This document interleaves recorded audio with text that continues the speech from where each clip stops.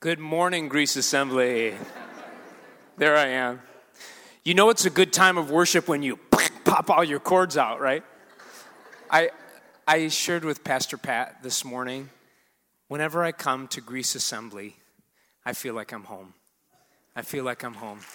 So thank you, church family. I just love to be with you. I'm so blessed to be with you. And quick confession, my morning alarm, when I wake up in the morning, it's our worship team here singing, He Reigns. Our God, He reigns. Our God, He reigns. He's not dead. He's alive, and He reigns. He does. I don't know about you, but I need to be reminded of that every morning. And as we prepare to get into God's Word today, just let me ask you to do something for me. Would you pray for me? Would you pray that something I share today would be helpful to you? I think if you pray that would bless you, and it would bless me too. So let me pray for us here, and you agree in prayer with me, please. Father, we're so thankful this morning for your goodness, for your power, for being a God who is great and greatly to be praised. And Lord, I pray this morning that you would remind each person that you are on our side, that you're a good God, that you're a good Father, that your heart toward us is kind and gracious and loving and compassionate. And also, Lord, I pray that you would remind us today that you are a warrior, that you're a God who has already won the victory. And so when kingdoms clash, even when we face persecution, or maybe when we go through the fiery trials of our lives, remind us of the promise of your presence. And this morning, Holy Spirit, we pray that you would talk to us through your word. Make your love real, Lord. Again, we pray to each person in this place. In the awesome name of Jesus, we pray. Amen. Amen.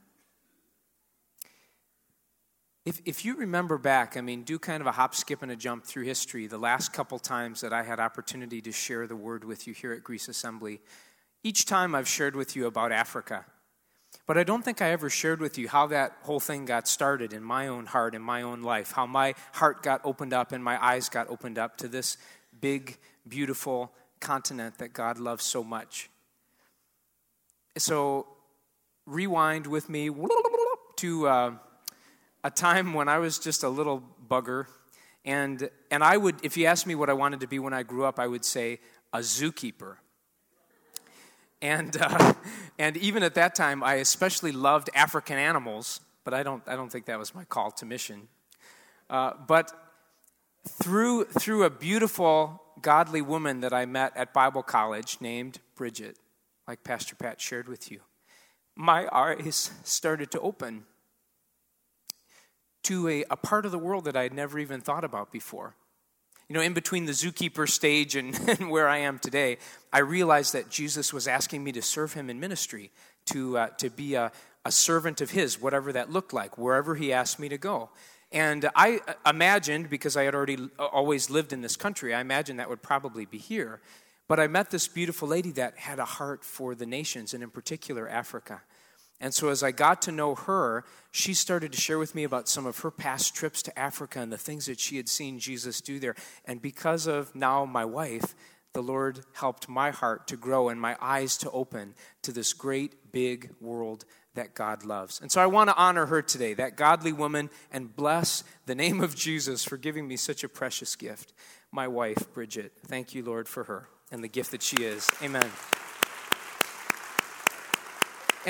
And in the time serving in Africa, I was thinking back on this the other day. The Lord has taught so many things, but if I could boil it down to maybe the biggest thing, or maybe the biggest two things, he's taught me how little I am and how big he is. And he's taught me how little I know and how much I need him. Today, as we think a little bit more about kingdoms clash, I want to honor these godly men, too, again, for being willing to address something that's so important for living a spirit-filled life, for living a victorious, spirit-filled life, this important topic of spiritual warfare. And so before we get into the passage for today, I want to give you a few points, 3 points that I think are important keys for spiritual warfare to understand this topic in a way that is honoring to Jesus and will be helpful to us in our walk with him. Does that sound okay to you? All right. I love being at a church where you talk back to me. It kind of feels like I'm with my friends in Africa. Anyway. All right, number 1. The first point is that spiritual warfare honors Jesus. It honors King Jesus. Because as his people, what we're doing is we are enforcing his authority and we're expanding his kingdom. It really isn't about us getting what we want. It's about Jesus getting what he deserves. It's about King Jesus seeing his kingdom expand in the earth. You might remember Jesus said in Matthew 11:12, the kingdom of God is forcefully advancing, and the violent take it by force.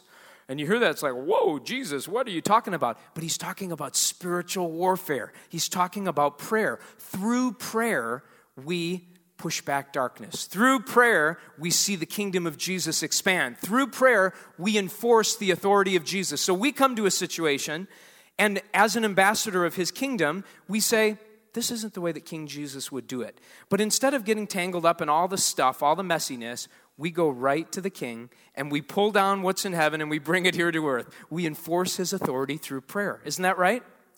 I was sharing with Pastor Pat this morning, too, that all around the world, the places where we're seeing disciple-making movements, where we're seeing hundreds of thousands of Muslims falling in love with Jesus, and by the way, that's not an exaggeration. Let me say that again. Hundreds of thousands of Muslims falling in love with Jesus around the world. The reason that we're seeing that, and every place where we're seeing that, and it's not to say our friends all around the world, friends of all different mission agencies and from all different denominations are seeing this, it always begins with a prayer movement. These disciple-making movements are always birthed and sustained and fueled through prayer. And if you want to read a little bit more about some of those stories, there's a marvelous book of true stories called Miraculous Movements by Jerry Truesdale, how hundreds of thousands of Muslims are falling in love with Jesus in this time that we live in. And prayer, it's really no surprise that prayer is such a powerful strategy because it is the tool that God has given us to connect with him. It's a way that we strengthen our relationship with him. We talk with him. We listen to him so that we can hear what's on his heart, so that we can receive the marching orders from our king. That's a word of wisdom that Pastor Ken gave to me many years ago before I first went to Africa. He encouraged me, listen, and your king will give you your next marching orders. That's what prayer is all about. Speaking to our king, listening to our king, letting him give us the strategies by his Spirit that we need to honor Jesus by enforcing his authority, pushing back darkness through prayer, seeing his kingdom come and his will be done here on earth as it is in heaven. All right, the second thing about spiritual warfare is that spiritual warfare protects us from thinking that other human beings are our enemies. And isn't that an easy temptation to slide into in the world today? Where there's so many things that might lend themselves toward fear or might lend themselves toward being judgmental toward a specific people group or a specific part of the world. If we have our minds wrapped around the truth of spiritual warfare, then we'll know that people are not our enemies. Ephesians 6:12, the battle's not against flesh and blood.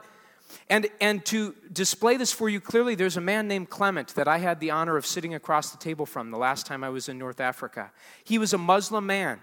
Didn't want to have anything to do with Christians, didn't want to have anything to do with the church. But one night he had a dream. He had a dream of this man dressed in white who came to him, and he spoke these words of a Bible verse from John chapter 1. And so he wakes up, he's like, what was that?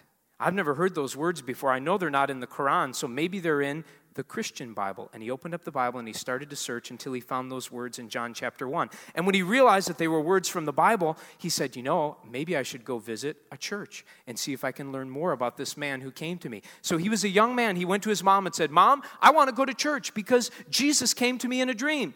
She said, well, you're a Muslim. So are you sure it wasn't Muhammad that came to you in the dream? He said, no, it was Jesus. Okay. And by the way, Muslims don't go to church. They go to mosque. Yeah, I know that, Mom. I've been doing that all my life. But I want to go to church. All right. If you want to go, it's okay with me. that first worship service, he came and he sat in the pew. No one led him in a prayer of surrender to Christ, but through hearing the gospel message there in his seat, he gave his heart to the Lord Jesus. And today, he's been trained in our Tyrannus Missionary School. He's been sent to the field to go to unreached Muslim people groups, to bring the love of Jesus to the people that he used to belong to. In a very real way, to a people that he does still belong to a people that he loves. See, Clement and the Muslim peoples of the world are not our enemy. There's a very real enemy, Satan and his demons. But the authority belongs to Jesus, all of it in heaven and on earth, and he says he's given it to us to go, therefore, and make disciples of all nations. Spiritual warfare, prayer, helps us to align our hearts so that we remember lost people are not the enemy. People even living as enemies of God are not our enemies. They're people that we want to see know his love and come into his kingdom as well. And the third point, why spiritual warfare is so important, is that it protects us and our loved ones so that we are not ignorant of the enemy's schemes or devices. Do you remember that? Apostle Paul, the great missionary Paul, said that in 2 Corinthians chapter 2 and verse 11. And on this point, I want to share with you another story, true story of one of the gentlemen that I met, again, across the table from me at our last visit to North Africa. His name is Nelson. And Nelson was grew up in a family that worshiped idols in North Africa. And even before he had ever heard about Jesus, he just had this stirring in his heart that it wasn't right to sacrifice to the idols. Where did that come from? Where do you think that stirring in his heart came from? From the Holy Spirit. God was preparing him. And so he said to his brother, by the way, he had a successful music recording studio. He was a musical artist. And he said to his brother, I'm not going to sacrifice to the idols anymore. And his brother said, okay, that's a choice you can make, and it's the last choice you'll ever make. If you come home again, I promise you, you won't live to see another day.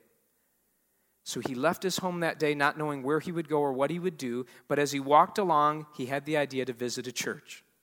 Again, you see the beauty and the importance of the people of God? He walked into that place, he sat down, and in the message, the pastor looked right at him and said, don't be afraid. You will not die. He had never met that pastor before. That pastor had no idea of his story, but King Jesus knew his story. And King Jesus loved him enough to know that he needed to be protected. He needed to join the family of God. So after that service, he came forward, he received Christ. He shared his story with the pastor, and the pastor said, I've got a home for you with me. And he came, and he received a new family in the people of God. You see why spiritual warfare is so important, that we're praying, that we're alert, so that when strategies of the enemy like that come, we can be right in step with the Holy Spirit. We can be in the right place at the right time, doing exactly the thing that he's asked us to do. Now open your Bibles with me to Daniel chapter 3, and we're going to dive into an amazing story from God's Word of some folks who stood strong in the midst of persecution. And we're going to hear about the promise of his presence through the fire. You ready for that this morning, my friends? The promise of his presence through the fire from Daniel chapter 3. And we're going to first start with verses 1 through 6. Oh, you know what? I'm going to show my cards right away in the beginning. I'm going to tell you this. When Pastor Pat told me I was going to share from this passage, now way back when, like back in the Zookeeper days, I was in this skit, and I was King Nebuchadnezzar. And I had to act out this passage. So if I go a little crazy on you, I'm sorry, I'm just getting into character. I'm just going back in time, okay? But anyway, chapter 3, verse 1. King Nebuchadnezzar made an image of gold, 90 feet high and 9 feet wide. And he set it up on the plain of Dura in the province of Babylon. He then summoned the satraps, the prefects, the governors, the advisors, the treasurers, the judges, the magistrates, and all the other provincial officials to come up to the dedication of the image he had set up. So the satraps, the prefects, the governors, the advisors, the treasurers, the judges, the magistrates, and all the other provincial officials assembled for the dedication of the image that King Nebuchadnezzar had set up. Then the herald loudly proclaimed, "This is what you're commanded to do, O peoples, nations, and men of every language. As soon as you hear the sound of the horn, flute, zither, lyre, harp, pipes, and all kinds of music, you must fall down and worship the image of gold that King Nebuchadnezzar has set up. Whoever does not fall down and worship will immediately be thrown into a blazing, fiery furnace. Whew. In these first few verses, we see that King Neb has set up an idol. And I wonder, we don't know this for sure from the text, but knowing a little bit about King Neb, if you read his story in this book, was that an idol that looked kind of like what he saw in the morning when he looked in the bathroom mirror? I tend to think that maybe it was. And even if it wasn't an image of himself, probably a little bit lighter and, maybe a little bit taller, if it wasn't an image of himself that he was asking them to worship, at least, we heard in that passage, how many times the idol that King Nebuchadnezzar set up, that I set up, that he set up, he wants it to be very clear that it's all coming back to him. This is King Nebuchadnezzar trying to use religion as a means of control and domination and manipulation. That's King Nebuchadnezzar's game. He sees, religion is powerful, so maybe I can use it as an opiate to the masses, right? That's something has been railed against people of faith in the past. And that is true of false religion. It's a means to control. But it is exactly the opposite that's true of our relationship with the Lord Jesus Christ. Walking with Jesus is all about getting to know him personally so that we can live a life of freedom led by his Spirit. It's totally opposite from this kind of manipulation and domination and control that King Neb was all about. But I wonder, some of us that are in roles of leadership, and by the way, all of us are in some role of leadership or another. It might be in your family as a parent with your kids. It might be in your neighborhood as a person of influence. It might be on your job. But if we are leaders, if we're seeking to influence others, is it about us or is it about Christ? Are we more like King Nebuchadnezzar building a giant gold statue and saying, "Bow down to me"? Or are we more like the Lord Jesus Christ, who knelt down, the King of the universe, and washed the feet of his own disciples? What kind of leader do you want to be? Like King Neb or like Jesus? You see, to be a disciple of Jesus is to follow him, to follow in his footsteps. At the time of Jesus, the disciples would get excited if they were all dusty, because what that meant is they were following right in the footsteps of their rabbi. They were so close to him that the dust he was kicking up as he was walking was covering them. And they would kind of jockey for that position, to walk as close to the rabbi as they could, to follow in the footsteps of the master. That's what it's always meant to be a disciple of Jesus. That's still what it means today, my friends, to follow in his footsteps, to follow in obedience, to be a disciple who makes disciples. Did you notice, by the way, just a little tidbit, that this idol that King Nebuchadnezzar built was as wide as Goliath was tall, 9 feet tall. If that gives you a picture of how huge this guy's pride was, as wide as Goliath the giant was tall. Now, you heard from Pastor Pat the first week of this series that these were young guys. Shadrach, Meshach, and Abednego were young men, little guys. We don't know exactly how old, but likely young teens. And it called to mind, as I thought of these guys, it called to mind a true story of one of our Tyrannus Missionary School students, who at 8 years old, as a follower of Jesus, he had come to know Christ and grown up in a believing family, which is a great gift, by the way, for any of you that have had that opportunity. Praise God for that opportunity to grow up in a family that knew Christ. But this young guy, 8 years old, was in school, Muslim region, and his teacher caught him praying before a test.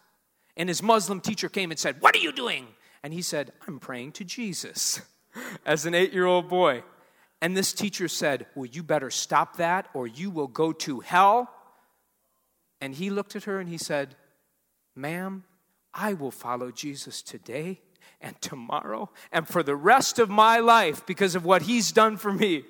An 8-year-old boy giving testimony to his teacher that he was going to belong to Jesus. That's the power of what God's doing today in the Muslim world. And that young man, trained in our missionary school, is now serving on the field among an unreached people group, a Muslim people group that has never heard about Jesus before. Just wonderful what he's doing in the world today. All right, let's keep reading now. You know what? Oh, quick. Isn't that interesting how that teacher threatened him with hell, the flames? It's kind of what King Neb sort of did, isn't it? Back to that same old threat. I'm going to throw you into the furnace. By the way, Ultimately, King Neb doesn't have his hand on the thermostat of hell, and that teacher doesn't have her hand on the thermostat of hell. We know the King of Kings and the Lord of Lords, and that's a very real reality, that hell is a real place. And that's part of what puts a fire of urgency underneath us, to make sure that everyone can have the opportunity to hear about the amazing love of our Lord Jesus. All right, let's keep reading now. In Daniel chapter 9, verses 7 through 12. Oh, Daniel 9, excuse me. I mean Daniel 4. That happened to be where my Bible was when I looked down. But Daniel chapter 3, verses 7 to 12. Here we go. Daniel 3, verses 7 to 12. Therefore, as soon as they heard, and now this is all the assembly of all these important leaders. Therefore, as soon as they heard the sound of the horn, flute, zither, lyre, harp, and all kinds of music, all the peoples, nations, and men of every language fell down and worshiped the image of gold that King Nebuchadnezzar had set up. At that time, some astrologers came forward and denounced the Jews. They said to King Nebuchadnezzar, "O king, live forever. You've issued a decree." By the way, did you hear how they're kind of buttering him up to slide the poison in? "O king, live forever. You have issued a decree, O king, that everyone who hears the sound of the horn, flute, zither, lyre, harp, pipes, and all kinds of music must fall down and worship the image of gold, and that whoever does not fall down and worship will be thrown into a blazing furnace. But there are some Jews whom you have set over the affairs of the province of Babylon, Shadrach, Meshach, and Abednego, who pay no attention to you, O king. They neither serve your gods nor worship the image of gold that you have set up. Now for an egomaniac like King Neb, they pay no attention to you. Them are fighting words." And so here comes trouble. Here comes trouble. And at this moment, you might think, okay, Shadrach, Meshach, Abednego, everyone's doing it. I mean, look around. Everybody's bowing down. Why be the only three? The tallest, there's an expression in the East that says the tallest daisy always gets cut. Why stand up when everybody else is bowing down? But not these men of God. Not these young men who had learned in their home in Israel what it was to be a disciple of the one true God, to follow him in obedience. You remember in week 2 of this series, Pastor Bob mentioned the name change that these guys went through, how they all had names that talked about how they were devoted to Yahweh, the one true Lord, the one true God. And very much on purpose, the people of Babylon here changed their names to Shadrach, Meshach, Abednego, which are names devoting them to the demons that the people of Babylon worshipped. But even in that, even though they tried to rob them of their identity, even though they tried to change and morph and convince them to fit in with everyone else, they realized what Pastor Pat talked about in the following week after that, Daniel 10, that there's a spiritual battle going on, that there are principalities and powers, that this was bigger than just them bowing down this one time. They were not going to give in and agree with the demons that were at work in this nation. They said, no, we know the one true Lord. We know the one true God, and there's nothing that's going to get us to bow down. Remember in Daniel 10, it talked about how the prince or the principality of Persia was coming to battle against the people of Israel, and that angel, Michael, the archangel, came to defend Israel. And there's this battle that, as Daniel's praying, he doesn't even see it happen, but it's happening in the heavenly realm because Daniel prayed, because he was faithful to pray, right? He prayed as the Holy Spirit was leading him, and this great battle was going on in heaven. All right, verses 13 to 15. Let's continue with those. Furious with rage, Nebuchadnezzar summoned Shadrach, Meshach, and Abednego, and so these men were brought before them. Is it true? Oh boy, here we go. Is it true, Shadrach, Meshach, and Abednego, that you do not serve my gods or worship the image of gold I have set up? Now here he thinks he's being a little merciful. He'll give him a second chance. Thanks, Neb. Here we go. Now, when you hear the sound of the horn, flute, zither, lyre, harp, pipes, and all kinds of music, if you're ready to fall down and worship the image I made, very good. But if you do not worship it, you will be thrown immediately into a blazing furnace. And look at this last challenge he makes. Then, what God will be able to rescue you from my hand. Now, those are fighting words too. But now we're getting into some spiritual warfare, because King Neb has just made a challenge, and we know there's a God who heard him, and we're going to see there's a God who answered. There's a God who promises his presence through the fire. So stick with me. Before we go there, I just want to ask you, I want to put the microscope on us for a moment. How would you respond? Fiery furnace on one side, giant idol of King Neb on the other side. He says, bow down and you walk free. Bow down and you keep your positions in the kingdom. Bow down, you keep, if they had families, your money, your house, whatever you have, you keep it all. If you'll just bow down. One little kneel. Only one time. Not a big deal. One little compromise. Not a big deal. Would you make excuses? Well, okay, I mean, it's only one time, and hey, I can serve God better. If I bow down now, I can serve him later. If I go in the fire, I don't think I'm going to serve him too much. Okay, all right. Or would it be that you would back down and just say, oh, you know what, King Neb, we're so sorry. Actually, forgive us. Yeah, who were we to dishonor you? You are a great king. Yep, we'll back down. In the face of persecution, would we minimize? You know, it's just one time. I mean, what difference does it make? Not these men. Not these men who knew what it was to follow the one true Lord, the one true God. You might have followed in the news the Egyptian martyrs that were lined up on the beach by ISIS. And one by one, they were asked to deny the Lord Jesus Christ, and they wouldn't do it. And so their heads were cut off. But I'm not sure if you noticed, if any of you, I'm hoping you didn't even see that footage, but if any of you did watch it, there were a bunch of Egyptian men, but there was one black African man. He was a Chadian man. His name was Matthew. And Matthew had also been taken prisoner by ISIS, but not because he was a Christian, just because they hated the color of his skin. And because Matthew saw these other men stand firm for Jesus, and because Matthew saw these other men follow him to the end, he said, I want to follow that Jesus too. And so we'll meet Matthew in heaven, and he had the opportunity to trust Jesus because of the testimony of these faithful Egyptian men who said, we won't turn back. We won't deny Christ even one time. That's the power of someone who knows the promise of his presence through the fire. Isn't that right? Amen. Amen. And that, my friends, is true discipleship. That's counting the cost and saying, Jesus, you are worthy of it all.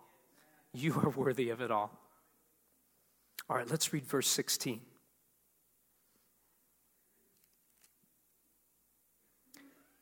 Shadrach, Meshach, and Abednego replied to the king. Here's their chance. Here's their chance to back down. Here's their chance to go scot-free. O Nebuchadnezzar, we do not need to defend ourselves before you in this matter. Wow. They didn't say this, but I wonder if what they meant behind that was because we know we have a defender on high. We know we have one who even now is watching, who sees what you're doing, who sees what we're doing. He's the one who will defend us. That's a word for someone today. It's not that he's asking you to defend yourself, but to rely on him and allow him to show himself strong to defend you. All right, let's keep reading. Verses 17 to 18. If we are thrown into the blazing furnace. So see, there's still an if there. Who knows what will happen, right? If we're thrown into the blazing furnace, the God we serve is able to save us from it, and he will rescue us from your hand, O king. But even if he does not, we want you to know, O king, that we will not serve your gods or worship the image of gold you have set up. Couple things here. The young men stand firm. And first you see that they say that he will deliver us. And I believe what's happened here is because these are men of prayer, because these are people who've learned to listen to the Holy Spirit, he's given them this assurance that they're not going to die. They know it. They're standing in faith, they're trusting his goodness, and they're trusting that promise. They know they're not going to die. That's why they say it with that much assurance. He will deliver us. And then they make that next statement, even if he does not, we're not going to bow down. Now, at face value, you might think that's them saying, well, sure, we believe, but just in case, we're kind of doubting. That's not what was happening here. It's not that they're doubting. That's a totally separate statement of their faith, actually. And they want the king to know that this is what their faith is like. This is what it's like to serve the one true God and King. That he will deliver us. He's spoken to us. We have this assurance.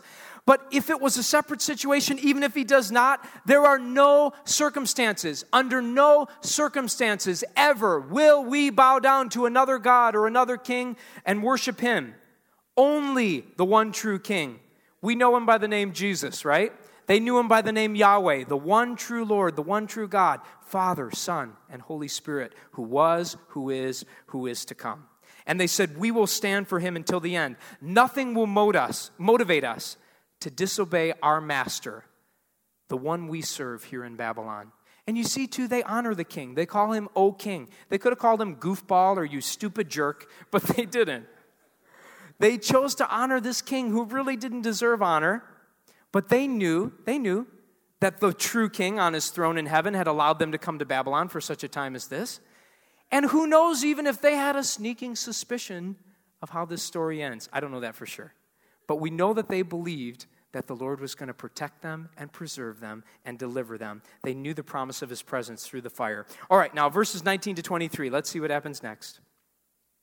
Every time I walk, I blow my Bible pages away. All right, here we go. 19 to 23. That's right. Then Nebuchadnezzar was furious with Shadrach, Meshach, and Abednego, and his attitude toward them changed. He ordered the furnace heated 7 times hotter than usual, and he commanded some of the strongest soldiers in his army to tie up Shadrach, Meshach, and Abednego and throw them into the blazing furnace. So these men, wearing their robes, their trousers, their turbans, and their other clothes, were bound and thrown into the blazing furnace. And the king's command was so urgent and the furnace so hot that the flames of the fire killed the men who took up Shadrach, Meshach, and Abednego. And these 3 men, firmly tied, fell into the blazing furnace. They stood firm and they were burned to a crisp. Right? No? No, they had a word from the Lord of the promise of his presence and the fact that he had promised in this situation he was going to preserve them and protect them and bring them through on the other side. Sometimes when I read a passage of Scripture, actually most every time, I like to have a conversation with the Holy Spirit. Just say, Holy Spirit, what does this mean? What are you saying here? What? And sometimes if I have a question, I go to the author. I know Daniel's in heaven. He was the writer. But I go to the author, the Holy Spirit. And I say, Holy Spirit, where's Daniel? Have you ever thought about that in this passage? I mean, okay, chapter 2, verse 49, it says, Daniel remained at the royal court. So he's working for the king in his own royal court. And then in chapter 4, Daniel's back interpreting a dream for King Neb. Where's Daniel in chapter 3? How come he got to escape the furnace? Why wasn't he persecuted for his faith? Well, you remember there was a special lion's den actually with Daniel's name on it in chapter 6. So I don't think we can say that he escaped persecution for his faith. But for some reason in this passage, the Lord chose to preserve Daniel and protect him from this circumstance of persecution. Remember in John chapter 21, verses 18 to 23, when the Lord Jesus is walking with Peter, and he tells Peter, when you're old, you're going to be undressed by someone else, and they're going to lead you to a place that you do not want to go. And the scripture says that in verse 19, John writing this, he's recording and describing, this was to describe the kind of death by which Peter was to glorify God. That's what it says right in John 21, verse 19. Describing the kind of death by which Peter would glorify God. And Peter asks Jesus, because actually John, who loved Jesus so much, couldn't bear to be away from him. So he sees Jesus walking away, and John's like, oh, I'm going to follow him. I love him. I got to be in his footsteps. I'm his disciple. He's following these guys. And Peter's walking with Jesus like, oh, good news. I'm going to be crucified. Thank you, Lord. What about him? And he points back. And literally, read the verse. He's like, what about this guy? Is he going to get crucified too? It's like, Peter. But anyway, Jesus answers him. And Jesus says, that's up to me. You follow me. Why wasn't Daniel here? That's up to me. But Shadrach, Meshach, and Abednego chose to follow him in the midst of that time of persecution. Why in some places of the world is there a miraculous opening of the prison and the people go free? Why in some places of the world do the prisoners stay there until their time of execution and then they have their heads cut off? That's up to me, Jesus says. Follow me. Are you the kind of disciple who would be willing to follow him even to death?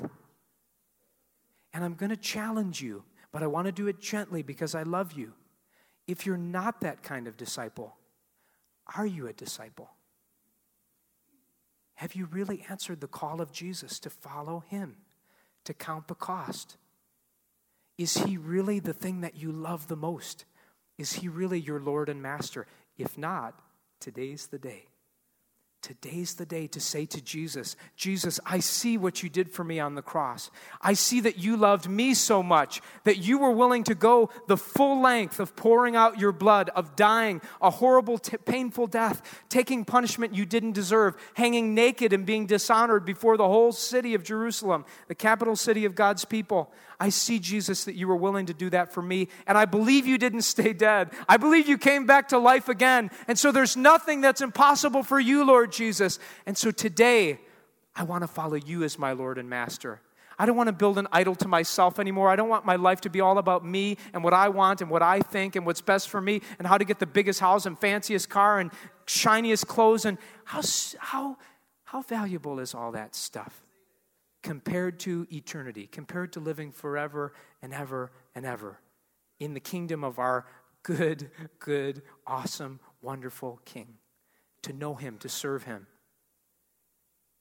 By the way, all these clothes today are borrowed. I didn't even bring fancy clothes with me. I got my grandpa's suit, I got my dad's tie, I got my brother's. My underwear is mine, but otherwise. The truth is, I'm happy to do this because actually I kind of like how these look. But just saying, I'm happy to do this to honor the Lord and to honor you all. But I want you to know today, this isn't what it's about. Even this isn't what it's about. This body. I mean, Jesus loves to heal our bodies, but someday soon, if we're following him, we'll have a new body in a new kingdom. And my goal is to take as many disciples with me there as I can. How about you? To gather as many as we can to bring them into that kingdom of our King. Amen. Amen. That's up to me. You follow me, Jesus says. All right, now let's read verses 24 through 27. Verses 24 through 27. Then King Nebuchadnezzar leapt to his feet in amazement, and he asked his advisors, wasn't it 3 men that we tied up and threw into the fire? And they replied, certainly, O king, certainly, O king. Here's your yes men. And he said, look, I see 4 men walking around in the fire, unbound and unharmed. And the 4th looks like a son of the gods. Now, King Neb is a pagan, so he's describing what he sees in the best words he can. Looks like a son of the gods. And then King Nebuchadnezzar approached the opening of the blazing furnace, and he shouted, Shadrach, Meshach, Abednego, servants of the Most High God. Oh, his tune has changed a little bit, hasn't it? Come out, come here. So Shadrach, Meshach, and Abednego came out of the fire, and the satraps, prefects, governors, and royal advisors crowded around them. They saw that the fire had not harmed their bodies, nor was a hair of their heads singed. Their robes were not scorched, and there was no smell of fire on them. This was a miracle, my friends. This was impossible. But this was the King of Kings and Lord of Lords stepping into time and space and saying, I created this place. I can make anything happen. I can do it all. I don't know about you, but I have nowhere near that kind of power. But he does. And that's the good news. Even though we can't do it, he can. And when we know who we are in him, as we come to know ourselves as sons and daughters of the King of Kings and Lord of Lords, we can step into the authority and walk in the kind of love that our Lord Jesus walked in. By the power of the Holy Spirit, we can walk in that same kind of life of power and love. Now, in the beginning of this passage, did you notice how it says the angel of the Lord came to them? Angel. And this word angel, literally it means messenger. Okay? So this messenger, an angel who came and makes himself known in the presence of the fiery furnace, I suggest to you, and I'm not alone, that this was actually the Lord Jesus Christ. This was a pre-incarnate, in other words, before he came in a body, born of a virgin, this was him coming to be present with his people. And here's why I say that. There's a few other places where this happens in Scripture, actually a good number. The first one that I see is Genesis 2, verse 7, where the Bible says that the Lord molded Adam out of the clay. And the interesting thing of that is we know that Father God doesn't have a body and the Holy Spirit doesn't have a body. So there has to be this pre-incarnate Christ who comes and molds Adam out of clay. That's a pretty powerful statement about how much he values you. He came and he took on form so that he could form you, so that he could make people in his image. That's how valuable, that's how precious you are to him. That's how much he loves you. Now, in that passage, that's kind of a hint of that, but also in John 1, it makes it very clear that the Lord Jesus Christ was the active person in creation. By him, all things were created. Without him, nothing was made that has been made. And we know that the Father planned creation, and the Holy Spirit was there empowering, hovering over the waters, Genesis 1:1. But Jesus is the executor of the Father's will. He's the one who came and got the job done in creation. Also in Genesis chapter 32 and verse 30, remember when Jacob wrestled, and it says he wrestled with an angel, but at the end of that, in verse 30, Jacob says, "For I have seen God face to face." Again, this is the pre-incarnate Christ. This is Jesus coming to earth to reveal himself to Jacob, this father of Israel. And then in Joshua chapter 5 and verses 13 to 14, Joshua has this encounter with this great warrior, and he says, "Are you for us or for our adversaries? So are you on our side or are you on the enemy's side?" And he says, "No." So see, Joshua gave him like an A or B question, and he chose C. None of the above. "No, I'm not for just you or just them, but I am the commander of the army of the Lord." And at hearing that, Joshua fell on his face to the earth and worshiped.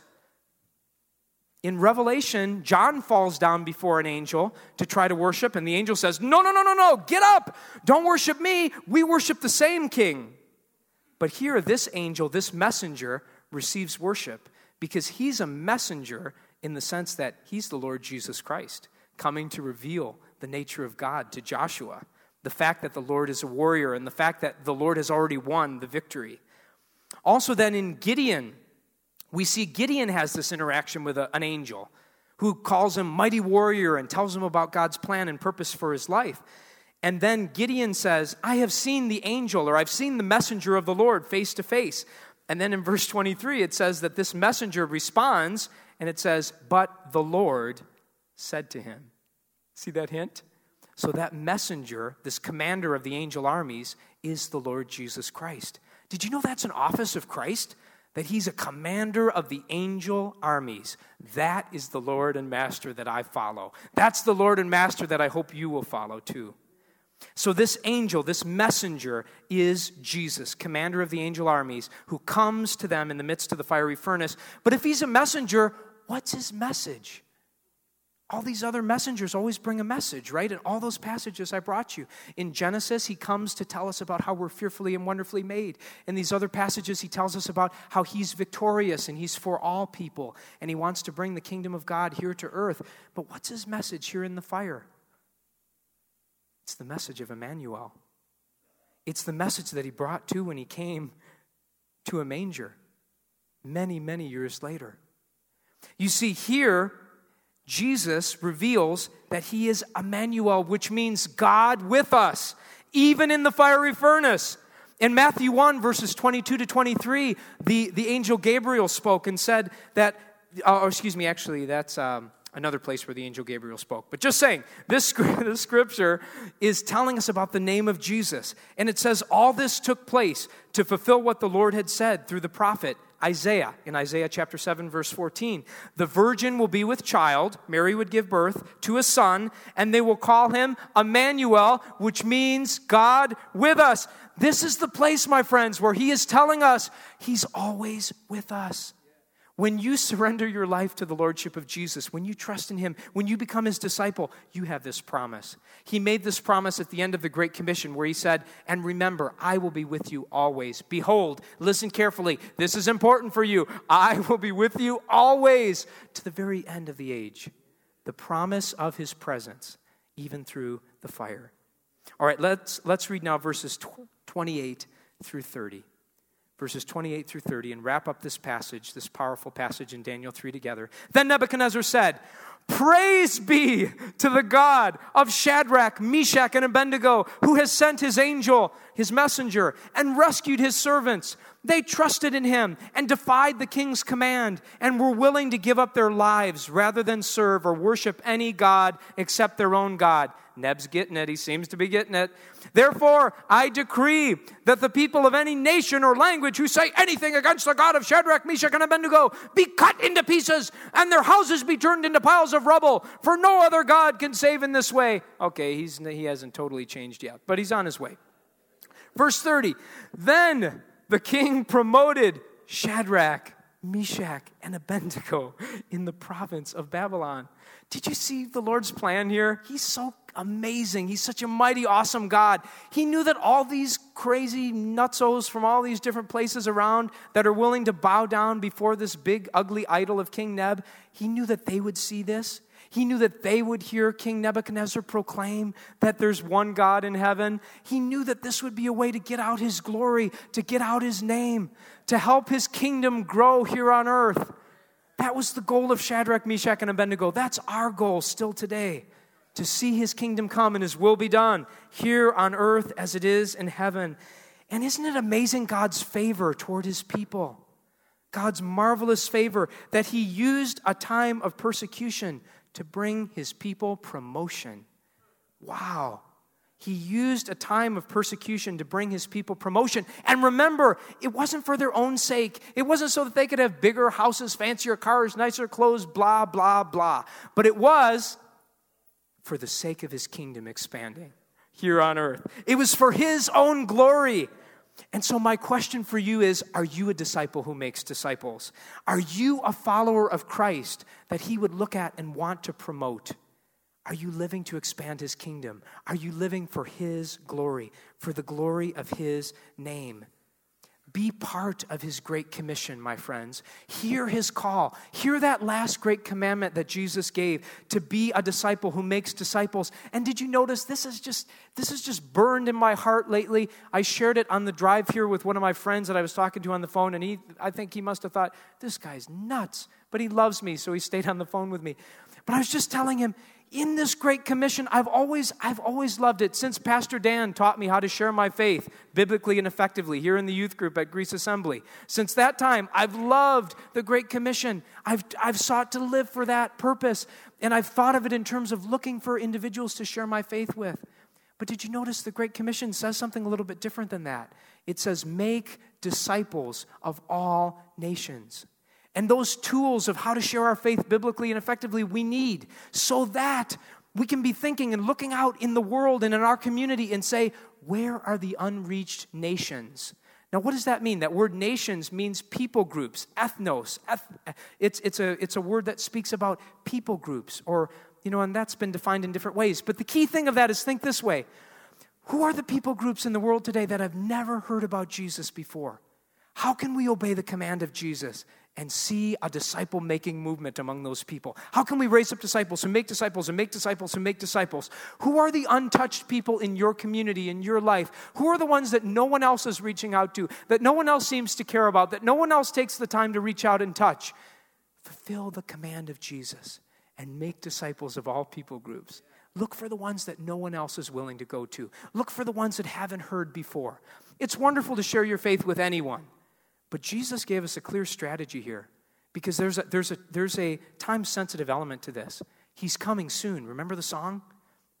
And Matthew 24, verse 24 says this, the gospel of the kingdom will be preached to all nations, and then the end will come. That's, again, that people group's word. So if we want to see our Lord Jesus soon, then we've got work to do. There are still people groups in the world today that have never heard about Jesus before. But we are positioned. We are literally positioned. We are in a generation where we could see every unreached people group hear the good news about Jesus. But it's going to take you being part of it. It's going to take me being part of it. Could you click to the next slide for me, brothers? And so you might be thinking, how can we help? And so I want to quick toss this out to you. Our Lord Jesus is doing some amazing things in the world today. In the midst of challenges, in the midst of persecution, in the midst of a lot of darkness, His light is pushing back the kingdom of the enemy. He is victorious. He's winning. More people are coming to know the Lord Jesus and becoming disciples of His today than at any time in history before. And we get to live in this time. What an honor. What a glorious thing. His kingdom is advancing. And this, I just have tossed a couple of these things up on the screen for you. House of Hope is an element of the work that's happening in North Africa. And it was actually started by folks that were sent through our missionary training school to a part of the world where there are a lot of orphaned and abandoned girls. Many of them have suffered persecution for their faith. Others, and actually the majority of them, physical and sexual abuse. But this is a loving, Christ-centered home where they can heal, where they can overcome the wounds of their past and get to know who Jesus is and get to know His love for them. There's opportunity today in the West Foyer at the very back here of the sanctuary. Out on a table, there are profiles of some of these House of Hope girls. And then would you click over to the next one for me, guys? And also some of our missionary students in our missionary school. If you would choose to sponsor them, the recommended amount is $45 a month. But don't let that stop you. If the Lord leads you to more or less, if you feel Him nudging, any amount you'd like to give would be a great blessing to His kingdom advancing in North Africa. We can give you more details about that in the back after a time of prayer here. But let me say this to you. Pastor Pat, remember, shared with you about putting on the shoes of the gospel of peace, right? As part of the full armor of God. And what that means, it's actually a powerful way that we combat spiritual darkness. We're ready to bring the good news, the message of the kingdom, the message of the gospel, peace with God, peace with yourself, peace with others.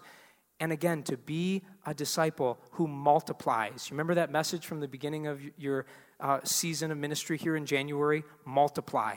Be a disciple who makes disciples. That's what Jesus is calling us to do. And so before we go into this time of prayer, I want to ask you to pray with me for something, because I believe the prayers of the people of God are powerful and effective.